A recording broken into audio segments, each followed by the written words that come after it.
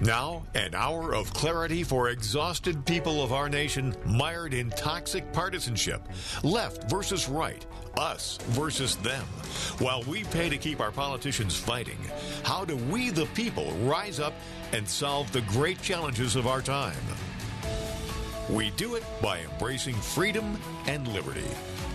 There may be no such thing as a free lunch, but this hour is as close as it gets.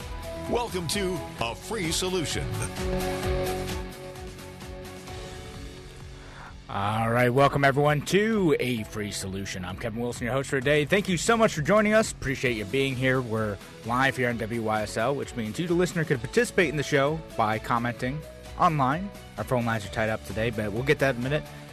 Shout out online to all of our friends listening on the Free Solution Facebook page, on YouTube page, on Twitter, or the Kevin Wilson page. We're there too. And our friends listening over at WACK out in Newark and WENY, The Patriot, down in the southern tier.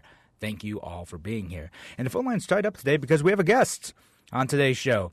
We have Bob Confer, who longtime listeners will remember him being on Radio Free New York almost a year ago. But Bob Confer is the president of Confer Plastics. And are you still a columnist for the Batavia Daily News? Batavia Daily News, the Lockport Union Sun Journal, and the Niagara Gazette. Right on. Well, Bob, it's great to have you back. Thanks for having me on. Been looking forward to this. Yeah, absolutely. And so, again, folks, we talked with Bob nearly a year ago now, and we talked about how his company was responding to COVID and keeping his employees and his workplace safe, and finding ways to make sure that New York State was going to let him operate, because at that time, everything was shutting down, or continued to be shut down. But we're here a year later. I want to bring Bob back on to talk about, well, what have we learned since then, and what are the new challenges that manufacturers like him are facing in New York? So we'll start with that. Bob, what have you learned in the last year about operating a business during a pandemic? Well, I've learned that whether it's the disease itself or the disease of government, things can happen which can cause the supply chain, whether it's things that I participate in or other facets of the supply chain globally, can be impacted by both of those factors quite significantly. And it may appear that supply chains are fragile, but when you've got government and the virus putting the hammer down on people saying you got to shut down, that creates backlogs, and we have government inducing odd forms of demand while putting restrictions in place.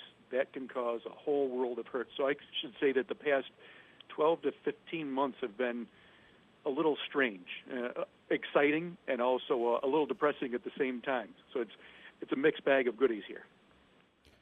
Yeah, for sure. I mean, so like in your industry in particular, and if you wouldn't mind like re-describing like what you do and what your company does, like what sort of supply chain pressures have you seen, and then maybe we'll dig into like how the government and the virus itself is putting pressure on those specific areas.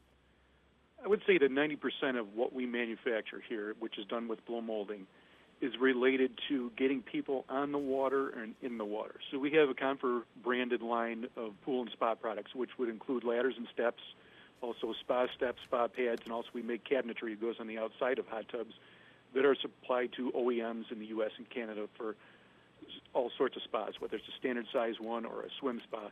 And we also do custom manufacturing. Someone comes to us with an idea, we transform that into a reality for them that they market, which would be kayaks, docks, and items like that. So it's mostly leisure. A lot of it is home leisure. So we've seen a huge increase in demand over the past year just because you've got government telling people that they're safer at home. So they're not going out and doing things. They're staying at home and buying things. So they're buying the home entertainment. They're doing home improvements. They're investing in swimming pools and hot tubs. So we've seen a significant increase where we're so backlogged that our normal lead time had been 4 to 6 weeks. Now it's measured in months. And that's an outcome not only of being so busy, but also the outcome of being so backlogged, because we can never get back those 9 weeks that government took away from us when they said that we were supposed to shut down. because the products that we were manufacturing in their eyes weren't considered to be essential. So we can never get that time back. So in the meantime, we've been focusing on all of our COVID standards and everything else. I did find a loophole within IRS law that allows us to stay open indefinitely in the future if this ever happens again, because certain times the IRS agents and the courts will recognize swimming pools as being medical equipment because if a doctor prescribes it for someone's rehabilitation, then it's necessary. And when I look at the goods that we manufacture, I don't know exactly where they go when they leave the door here, so they could be for recreation, they could be for medical. So I'm covered in that regard, so we'll never see a shutdown again. But that doesn't mean that still to this day we are not reliving that shutdown that happened a year ago. Oh, yeah, no, that's an interesting point, and that's something government doesn't know. It doesn't know how people are using these products to improve their lives. Bureaucrats can't possibly know everything. There's a knowledge problem, right? So yes, how would they realize, that someone's using your equipment for medical purpose as compared to recreational purposes? Not that doesn't have inherent value in and of itself too, but when they make these heavy-handed decisions, they don't realize all the consequences that has for people who really depend on this stuff. Yeah, and when you look at government going out and telling people that manufacturing is non-essential, which is absolutely crazy. Anyone that goes through any economics class, whether it's in high school or college, always knows that the essential parts of any economy are the productive side. So that would be mining, agricultural, manufacturing, because that drives everything else. When you put the screws to manufacturers and farmers and miners and tell them you can't do things, or you tell it to construction people that they can't build things, that's going to create a lack of supply. It's going to create demand issues, and it's going to create, as we're seeing now, significant inflation. And I think it's an inflation that we can't get away from, and that's in all facets, whether it's food stuff or things like we make, and it's pretty darn significant.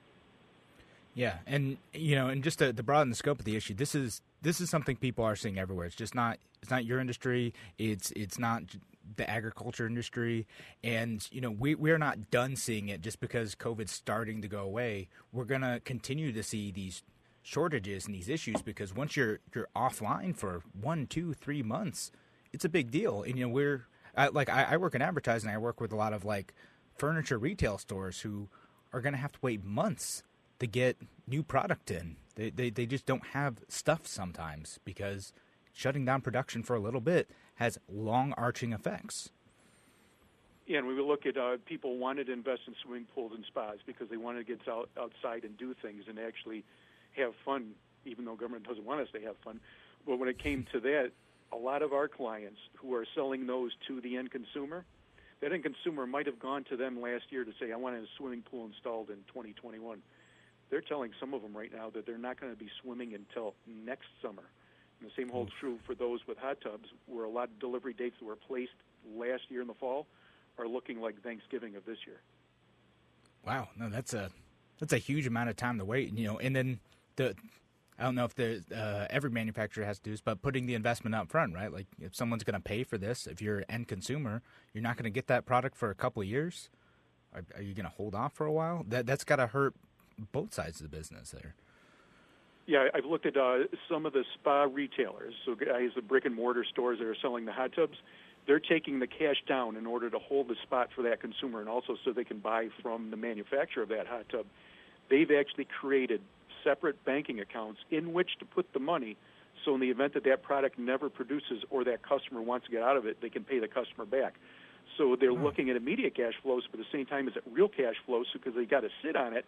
So they're kind of sitting on false financials right now, and it's just an ongoing issue that's not going to be rectified anytime soon because the fear is that once the economy gets a little bit stronger and people get back to doing work, that everything that's being done now will remain somewhat contagious because people get swimming pools, hot tubs, maybe they bought a kayak, maybe they bought exercise equipment. They want to do the same thing. So they're going to say, you know what, I want to keep up with the Joneses. So they're going to want to buy that too. So we see a perpetual demand that's going to be relentless, which is a good situation to be in as a manufacturer because I would hate to be on the other side to be, say, someone that's in the restaurant business that doesn't know if their doors are going to be open day to day and whether it's going to be open in the future because there's so much risk involved with that. So I'm happy that we have the volume that we have, but I wish the situation worked out as such that we were looking maybe at 2019's numbers and the rest of the economy was strong, because I want other businesses, I want other communities to revel in the American dream, and I hate to see it with that invisible hand of government putting it on the select few and hurting others. Yeah, and that's what many people are seeing, is they're seeing the government picking winners and losers in these situations, and again, not understanding the full scope of how those decisions make an impact on everyday people and the wider economy. And it's just very interesting to see how retailers are responding to this too. But we're starting to run out of time for this segment, and when we come back, we'll continue talking with Bob Confer, president of Confer Plastics, about manufacturing in New York and how COVID and government decisions have impacted their ability to operate and our ability to get stuff. All right, thanks again for joining us here on A Free Solution. If you have any questions or comments, make sure you leave them online if you're listening to us on the Facebook page, YouTube channel, or on Twitter. We'll get to those. All right, thanks again. We'll be back in just a few.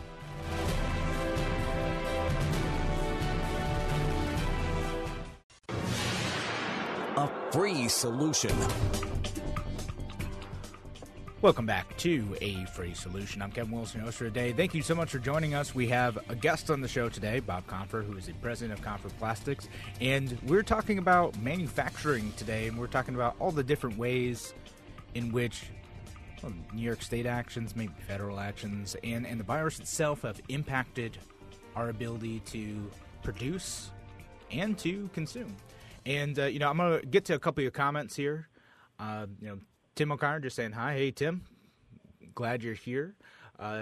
Nicholas, well, he said, good thing there wasn't an alcohol shortage or people have gone crazy. Yeah, that's true. We managed to keep getting alcohol. And he also says, I fear that as the economy heats up and the government dumps trillions of dollars into it, inflation will erupt. Now, in terms of, people are starting to see rising prices across all industries. Bob, have you seen that? And if so, do you think it's an inflation thing? Do you think it's what might be going on there? Or at least, from what you've been seeing? I don't think it's going to be anything that's going to be considered a minor blip, and that's what the federal government keeps on saying. And just yesterday, Janet Yellen said multiple times that inflation is not an issue, but I know darn well that it is an issue. Consumers have been feeling it a little bit, but I would say that they're not going to feel it in earnest for another month or 2 months, because the supply chain is just catching up. So when I look at what manufacturers have been doing in recent months, we started to introduce increases in February, late February, early March. There were a few early adopters who were doing the same thing, but I would say that most of the manufacturers across multiple industries, whether it's plastic, steel, whatever it might be, they really went all in with their increases in March and April. So now that the marketplace is going to catch up with that, you're going to see significant inflation. And I wouldn't be surprised if the consumer is going to be looking at something in the range of 5 to 7% overall by the time this year is said and done, which is awful significant because we're so used to 1 to 2%. Yeah. But even though the government is saying that they're not at fault for this, as I mentioned earlier, when you're forcing people to buy things instead of do things, that changes the marketplace. But so does the fact that they've been pumping all this money into the system. So when you look at all the different packages they've had, from the initial one to PPE to the unemployment to the second round of stimuli to whatever they were going to do with infrastructure and American Jobs Plan, you're talking trillions of dollars that just came from nowhere that's getting put into the system. So that tends to devalue the dollar, even though people think that's old-fashioned monetary policy, that it doesn't exist anymore because we're not on gold standards and things. The dollar value does go down, and you're seeing a lot of that now. So I think this is inescapable. It's not like the market's going to correct itself and things are going to go back to, let's call it, normal next year. I see that significant rise this year, and it'll last into the next few years. It's going to look and feel like maybe the late 1970s, early 1980s, and it's going to be a scary time. And when I looked at what we did for pricing for consumers because of the variety of inputs, so it's not necessarily just the plastic. We've also got the boxes everything goes in. We got the skids that get shipped on. We got the labor. We got the trucking. We got energy, all that stuff. The increases that we imposed on the marketplace just a couple months ago for the pool and spa line was anywhere from 16% for something that's got a lot of mixed inputs, up to 40%, which is something that's all plastic. And those are huge increases, but they all knew it was coming, and they're going to pass it on to the consumers. So it's good to see now that there's a general education of the consumers out there about marketplace issues, because it had been lacking. But still, I don't think people are going to be prepared for it. How does an individual prepare for inflation, knowing that the cost of what they need is going up at the same time the cost of what they want? How do they budget the funds? What do they do? Are people going to go right back to the trough again and demand that government give out another stimulus package to cover these costs? I'm fearful of what the future plays out in that regard. Yeah, I mean, on that last point, yeah, probably that's what people are going to do. But, you know, if that is one of the sources of the problem, doubling down on that is going to help. And I'll read another comment, too, from Ryan. He says, I'm commercial roofing, mostly in New York. Insulation board is on par with plywood. We can't even get metal insulation plates. Metal of any kind is scarce. Prices are crazy. And I've been hearing that, you know, again, all sorts of supplies. And I think I saw a comment on Twitter in response to one of your tweets asking about, like, the lumber prices, too. So it's all sorts of things. So part of it's inflation. Part of it's trade policy, too. And I want to ask you, you know, if any of the trade and tariff stuff that started to get implemented over the last couple of years is having an impact on this for you, and whether or not it's a good or a bad impact. In terms of plastics, it really hasn't hurt us because everything that we're buying is made domestically when it comes to that. But when you look at some of the inputs on the items that support that, whether it's a skid or maybe corrugated, where are they getting the wood from? Most of it's probably going to be coming from Canada and getting processed here in the States. And when you look at the tariffs that were put in place during the Trump administration, and there were also tariffs prior to that in the Obama years that were 10%, but Trump had gotten up into the 20% range, and now it's sitting at 9% after changes that happened in December. That adds to the cost of doing business. That adds to the cost of building homes. So that's part of that whole equation going into it. And when you look at, people always ask, why is lumber going up so much? And someone had posed that today on Twitter.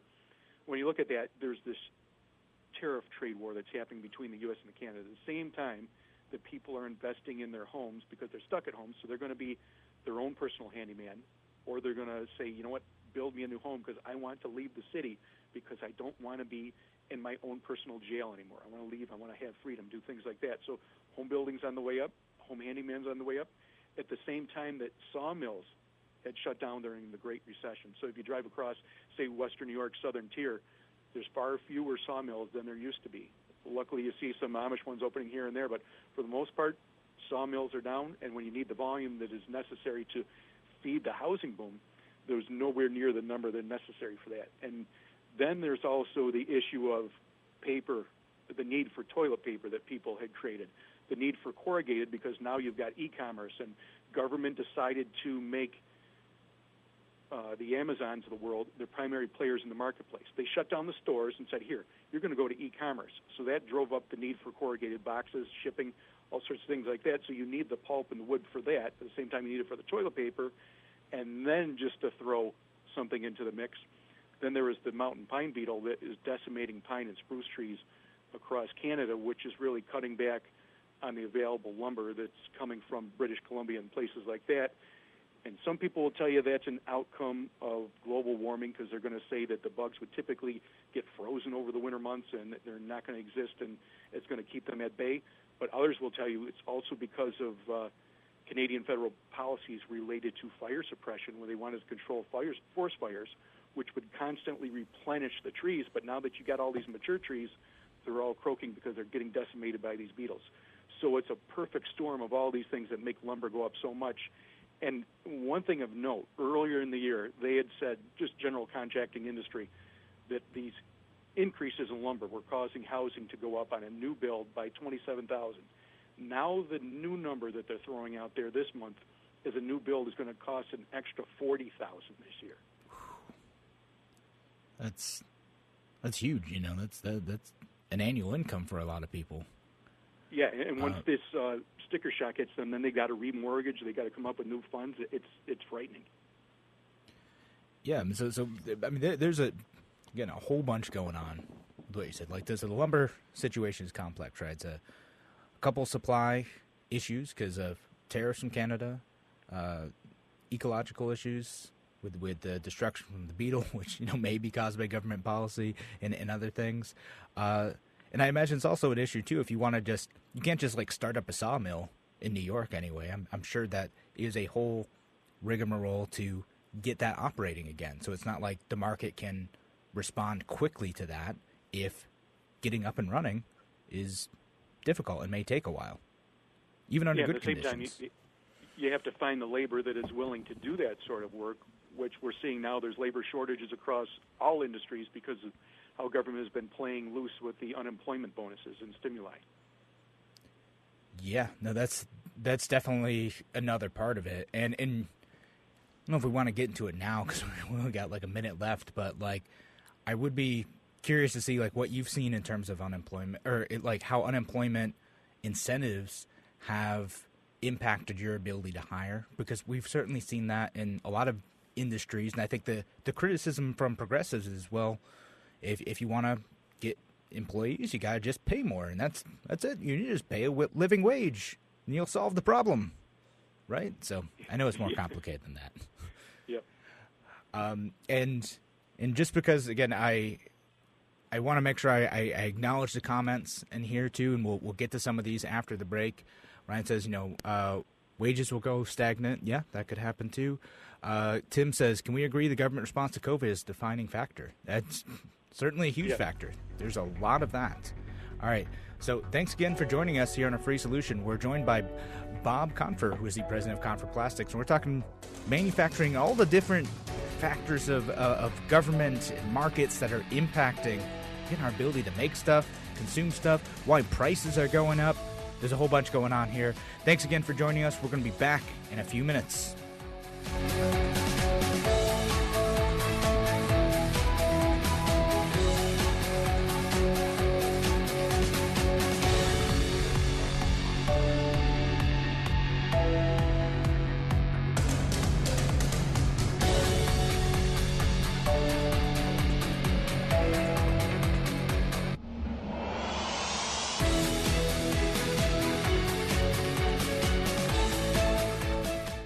Why do businesses choose to move their website from Wix and Squarespace to SimpleTech Innovations? Maybe it's their excellent customer service or attention to detail. Maybe it's their ability to give a truly customized solution. Or perhaps they just like the fact that SimpleTech is a local small business that builds great relationships with its clients. Whatever the reason may be, you can rest assured knowing that the local team at SimpleTech has your best interest in mind when building or updating your website. They're hands-on and love helping customers achieve their goals. But don't take my word for it. They've won the best in Rochester 8 years in a row and have an A+ Better Business Bureau rating. If your website doesn't match your dreams or isn't achieving your goals, give the professionals at SimpleTech Innovations a call today for a consultation at 585-200-3182. That's 585-200-3182. SimpleTech Innovations.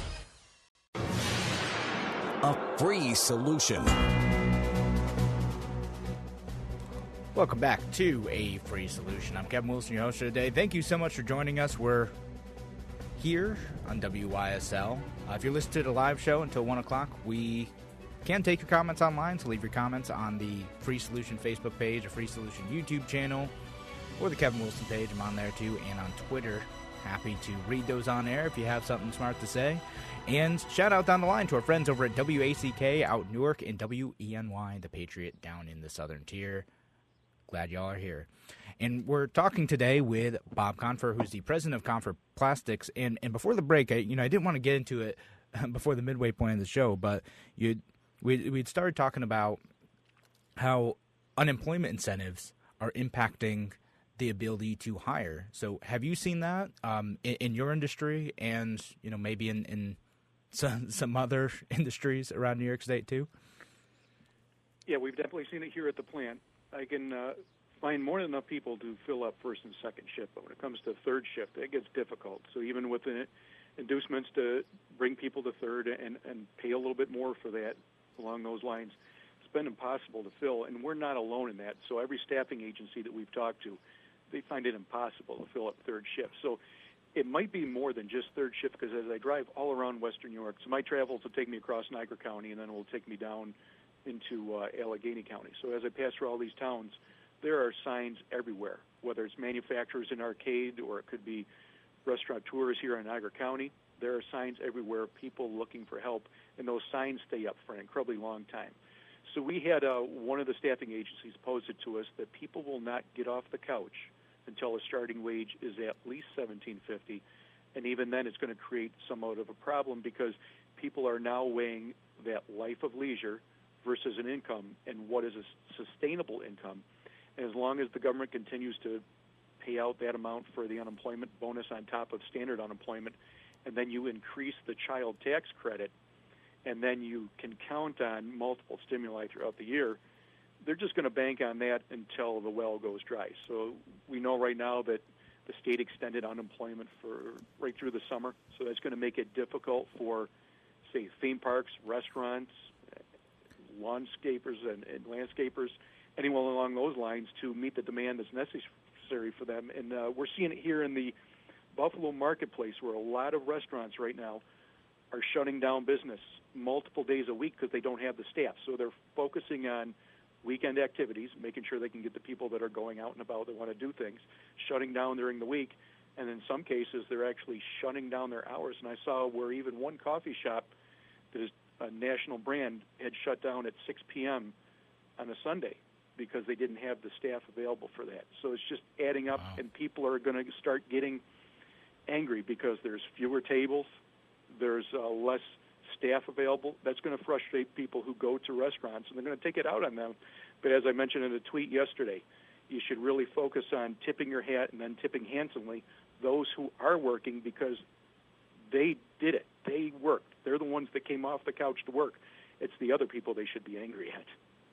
Yeah, exactly. And yeah, but please, make sure you treat your your waiters and waitresses nicely. My mom has been a waitress for 20 years, and I've heard all the stories of that. But for people like her who are just trying to work hard and put food on their table for their families, and people who are doing that, just trying to make an honest living right now, it's tough, because there are a lot of incentives to just get money from the government. It's easy. You don't have to do anything.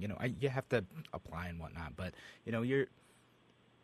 you're making more on unemployment than you would in some cases at these jobs. It's hard to make a short-term decision otherwise, because the money's good, and you don't have to be in at work all the time. Why wouldn't you? And then a lot of places, or a lot of people, I should say, when they want to weigh leisure versus pay, some of them might not work if they're earning at 50% to 70%. And I saw that with some local machine shops who lost their welders during the shutdown and couldn't get them back because they wanted to stay off until everything had dried up. And welders bring down a pretty penny. So the fact that they wouldn't come back should be a telling story. And I don't want to sound like some conspiracy theorist, but I do believe that the $600 bonus that was in play last year on top of the standard unemployment was a ploy by GOP that didn't want to sign on to a law that mandates the $15 minimum wage, and also for the Southern Democrats that didn't want to do the same. So if you put this out there and you induce employers to increase their wages to keep up with whatever the government is handing out, you are inducing this without the fiat, without the law, and causing it to happen without having to look like the bad guy by putting this out as the law, which they know would be offensive to their base, which would be the employers who might be contributing to their campaigns and things like that.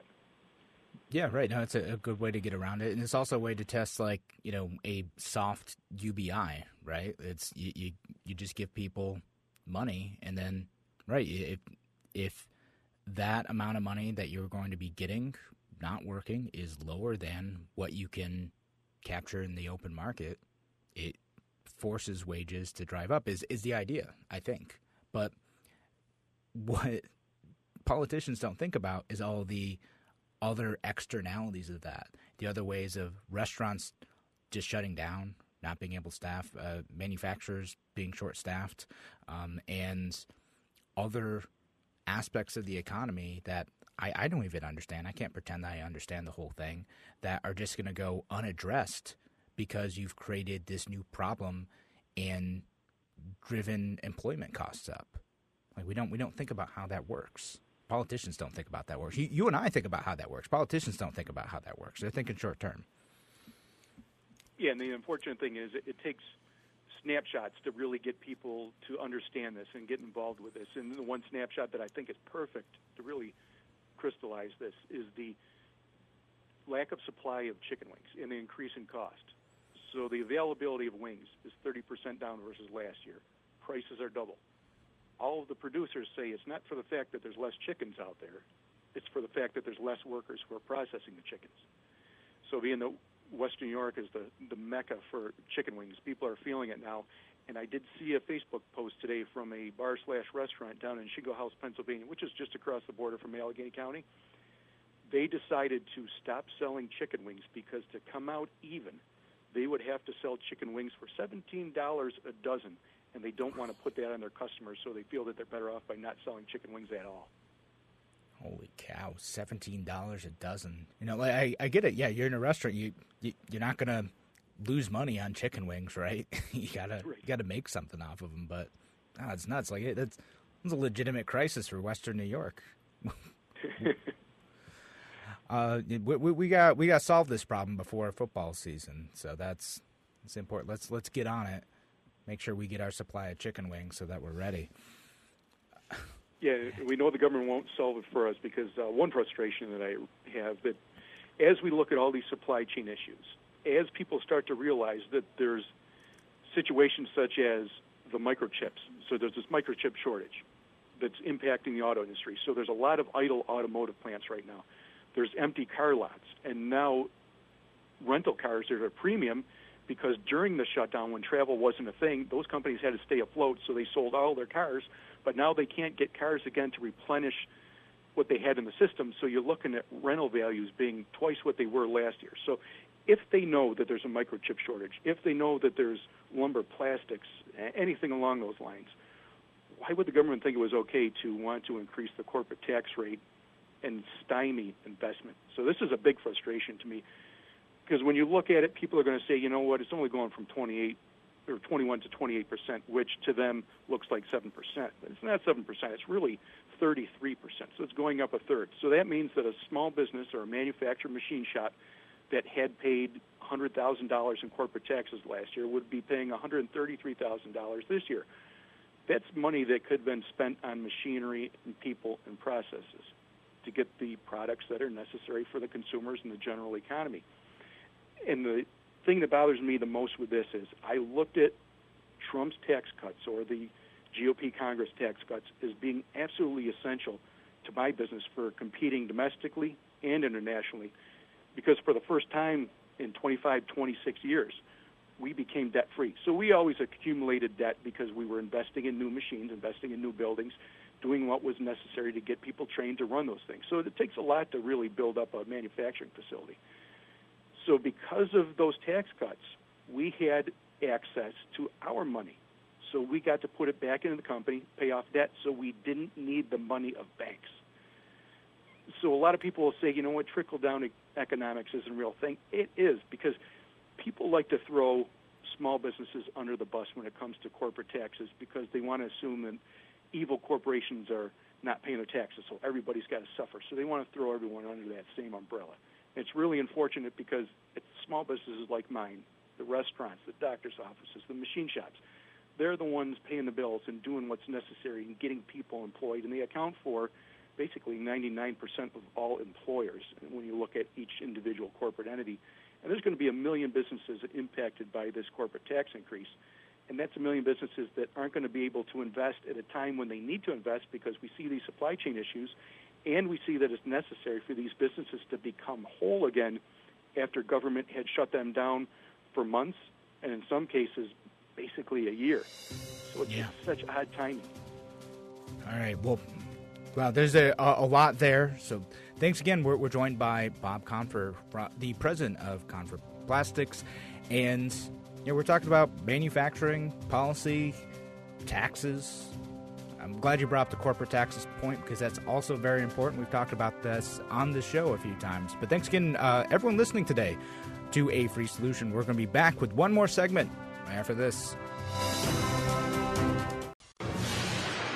A free solution. Welcome back to A Free Solution. I'm Kevin Wilson, your host for today. Thank you so much for joining us. We're joined by Bob Confer, who is the president of Confer Plastics, and we're talking about manufacturing, all the different policy stuff that goes into this. And, Bob, I know we want to talk about the HERO Act too. Can you talk about what that is and how that's impacting you? And then maybe we'll wrap up with talking about some things that could help alleviate some of the issues that you and other manufacturers are facing. Okay, yep. The HERO Act is something that, if it does get signed into law by Cuomo, it's going to be something that's going to hurt me. It's going to hurt other employers across the state. Basically, it's an acronym for the Health and Essential Rights Act, and what it does is it basically codifies Cuomo's rules, turns them into something that's permanent, and at the same time, the legislature would take credit for it because they want to look like the people are doing well for everyone, make them feel safe, make them feel wanted, things like that. So even though employers in the state have been at this for 14 months, they wanted to introduce this so that way they could look good from a marketing standpoint. But at the same time, this makes it somewhat permanent. So any time that something arises that is a viral transmission or an airborne threat, and it's determined that it's going to be a threat to public health, the health commissioner can say, you know what, we have to pull this rule out, have to mandate masks, we have to mandate social distancing, things like that. So one could believe that beyond the realm of COVID, as we go into the future, this might be applied to the flu because they could say, you know what, there's 500,000 hospitalizations in the United States and 36,000 people die from it every year, so it's a threat. So we have to make sure that this stuff is in play. So that's going to be frustrating for workers, customers, visitors, what have you, if this becomes a cultural issue going forward long after COVID has been taken care of. And beyond the scope of that, there's the most significant part, which is the threat of lawsuits that would be levied against employers. As it stands now, if an employee has an issue with anything that's health and safety related at the plant or any employer, whether it's a restaurant or an office space, they go to the employer first. If that doesn't cut it, then they go to OSHA, the New York State Department of Labor, or the Department of Health, whether it's at the county level or the state level. So this throws all of that we've ever known right outside the window and allows the employee to go right to the courts. So this law would cap the lawsuits at $20,000. So if the employee alleges that the employer did not follow the state guidelines, if they didn't follow their own guidelines, if that employee believes that it's a threat to their health or their life, or that they got a positive from whatever that ailment might be from that workplace, then they can go and sue. The other thing associated with that is the law clearly indicates that employers must pay the employee's legal fees if the employee wins. So I could see this starting somewhat of a cottage industry when it comes to law firms, where they're going to say, you know what, have you ever had the COVID? Do you have the flu? Do you feel unsafe at work? Come see us. And when they do, I would imagine them telling that employee they're going to charge them $15 an hour if they lose. But if they win, you know what, they're going to go charge that employer enough so that law firm can pick up a $20,000 bill from that employer. So it's going to make for a nasty, nasty situation. And the odd thing about all this, or maybe it's not odd because we knew it would happen, is the government absolves itself of any risk associated with this, where all government workplaces within the state are protected. So anyone that works there, they can't go and throw a $20,000 lawsuit at them, and the government agencies don't have to play by the rules. Of course they do. Like, I'm not. I feel like I should be shocked by this, but I'm not. That's terrible. So this law creates a new set of liabilities for employers and possibly make some of these COVID rules permanent. And does it actually do anything to increase the safety of workers? Because that's what the lawmakers are saying. They're saying this is really about protecting workers. It's to make sure that workplaces like yours are taking care of their employees and not being negligent in allowing disease to spread unchecked. Does it do anything to advance that at all? Yep, it shows a total lack of trust, which was the creation of the whole mess when it came to shutdowns. Is the government didn't trust businesses to do right, and it didn't trust workers and general consumers to do right when they're in those businesses. But when it comes down to what we did, when we started to reopen, we had to create our own guidelines. So I made a multi-page document of what we had to do in order to be safe, because health and safety is kind of old hat in manufacturing, because we have all the OSHA standards to live by, things like that. So government should have trusted us to always be open. And when the state came out with the guidelines, they borrowed from my guidelines to make theirs. And I didn't have to add anything to what we were doing because it was all addressed, and we went over and above what the state had done. And prior to the state guidelines, local governments, county governments here in Niagara County, also Chautauqua County, and other ones had shared my reopening plan with other small businesses to get them open. So that was trust. That's what we needed in this whole equation here. And when you look at workplace spread, I pulled the numbers on what we saw. We've got about 180 to 190 people to work here. Over the course of the past year, we've had 135 known tests, and of that, there were 22 positives. None of those tests were necessary because of an exposure at work. So we've never had an outbreak of even one. So all of these exposures happen outside of the workplace. It might have happened at a party, a get-together, things like that. So it's been proven, whether it's a workplace like ours or at a school, that general workplaces do not constitute a threat. But now this law goes to make sure that it's identified as a threat. And how does an employee or an employer prove or not prove that the illness didn't come from a workplace when this law goes into effect? Yeah, which is going to make it incredibly frustrating, even though I have the stats to prove that it doesn't. And related to all that, what I have in place is a COVID-19 administrator. All he does for his job, that 40 hours every week, he manages every aspect of what we do with COVID, because that gives us the peace of mind to make sure that people are safe, because there's going to be some oldsters at work here and also some families that take care of oldsters at home. And then we have a lot of young families here with a lot of babies, a lot of toddlers. So when you look at especially the preemie rate in Western New York, it's awful high. So I want to make sure that they're safe. Same time, I want to make sure the supply chain's safe, because I don't want to shut down the plant, hurt those people's wages for 2 weeks at a time, and then also hurt our customers. So I want to make sure everything's up to snuff. Every business wants to do that. Nobody wants to see people get sick. Nobody wants to shut down their business. So they're going to comply to their own standards, and they don't really need the government to come in and say, here's what you got to do to keep people safe, and here's what's going to happen if you don't. They can go to the courts and fine you for $20,000. So it's frustration. It's a lack of trust. I prefer to have trust. There should be trust between government trusting us and us having trust in the government, but it's a two-way street, and it's kind of broken in both ways for good reason when we don't trust the government, because we saw everything that's happened over the past year, and it's been frightening. Yeah, no, over the last year, we've seen all the ways in which government has used its power arbitrarily, has disregarded the long-term consequences of their decisions, and particularly New York State, I think there's, without opening that whole can of worms, Governor Cuomo misrepresenting how COVID impacted nursing home communities. Well, yeah, that's a whole other episode. Well, it's several other episodes that we've done on that. But Bob, we have a minute left. Any last things to say for the show? Any things to plug before we go? No, I just have to tell people always maintain your faith in what you can do as a citizen. Make sure that you listen to shows like this, read your newspapers, get involved in your community, and do what's necessary to bring liberty to everyone and help everyone live the American dream. Excellent words to end the show on. Always appreciate you having you on. It's been a great discussion. Thanks, everyone, for listening today to A Free Solution. I'll be back on Friday. Larry Sharp will be in tomorrow. Talk to you then.